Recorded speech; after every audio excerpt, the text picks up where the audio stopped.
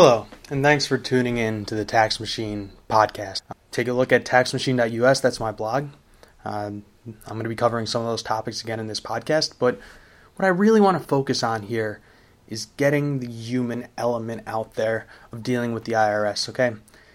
It's just not as easy anymore as it used to be to put a face on a number, and what I mean by that is your social security number, okay? So pay attention. To the IRS, we're just numbers. And why is that?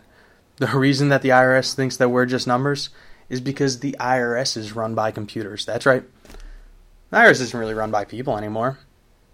If it was, then it would be a lot easier for everybody to tell the IRS their story. For the IRS to make sure that they were treating U.S. citizens as people, but it's not like that. Nope. To the IRS, we're a number. And let me give you some examples. 2 million people a year are sent a letter by the IRS telling them that they made a math error on their tax return. No person, not a single person, wrote that letter. Those letters were written by the computer. They were mailed by the computer. They weren't touched by human hands before they were stuffed in that envelope. So you get that letter, but you have to respond, and then you send in your response. And the IRS sends you a letter back saying, "We need more time to review your response to our letter." That letter's automated too. That's amazing, isn't it? The IRS sends out 4.5 million under-reporter notices a year. Those are called CP2000 letters. What those say is, you didn't report some income that you got a 1099 for. Nobody wrote those letters. Those letters are generated by computers. Taxpayers are being sent letters telling them that they owe the IRS more money than they reported on their tax return. Taxpayers don't have a computer to respond to these generated notices, but they are required to respond, and if they don't, they will have additional taxes assessed against them. Now, if you miss the response date to that letter, to the automated under-reporter letter, well, then you're going to get something else called a final notice of deficiency. Now, that's your ticket to tax court. So at this point, not a single person at the IRS has looked at your tax return. Now, that's not always the case, but it definitely could be, and it is for millions of Americans every year.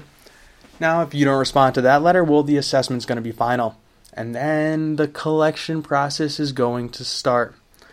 At that point, the IRS will send you several notices telling them that you owe them money. Please remit full payment in 30 days. After that, you will get a notice telling you that they intend to levy your state income tax refund, any payments that are due to you from the federal government.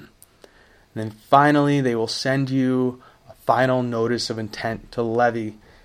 After they send you that, if you don't respond, then the IRS computers will send your banks notices telling them to withdraw funds from your account and pay it over to the IRS. They will send notices to your employers telling them to send the IRS a percentage of your paycheck. You know what? It's possible that nobody ever looked at your tax return. It's possible that nobody ever looked at the amount of money you owed them. It's possible that not a single actual individual, breathing, living person ever touched your case. The IRS has gone from an automated notice telling you that you owe them money to an automated notice telling you that they assess that tax liability against you, to an automated notice asking you to pay, to an automated notice telling you that they're going to take your money away from you, and not a single person has looked at your case. And that's why I started the Tax Machine blog. That's why I'm starting this podcast, because I think that's wrong. I think that we're people, not numbers.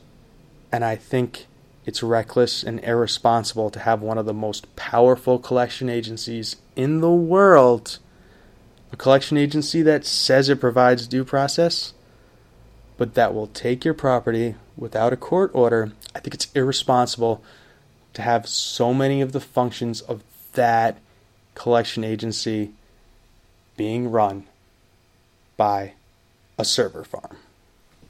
So, stay tuned, and we'll dive into the issues in more detail.